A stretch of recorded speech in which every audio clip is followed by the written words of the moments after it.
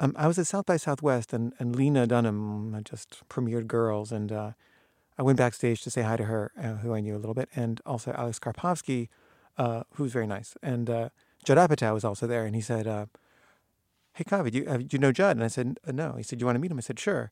And so he said, hey, Judd, this is Caveh Zahedi. And he goes, oh, hey, how's it going? And he shook my hand as if he knew me. But I don't think he did. I think he just did that because he thought he probably should know me or something. And I was too weirded out to say, do you know me? I don't think he knew me.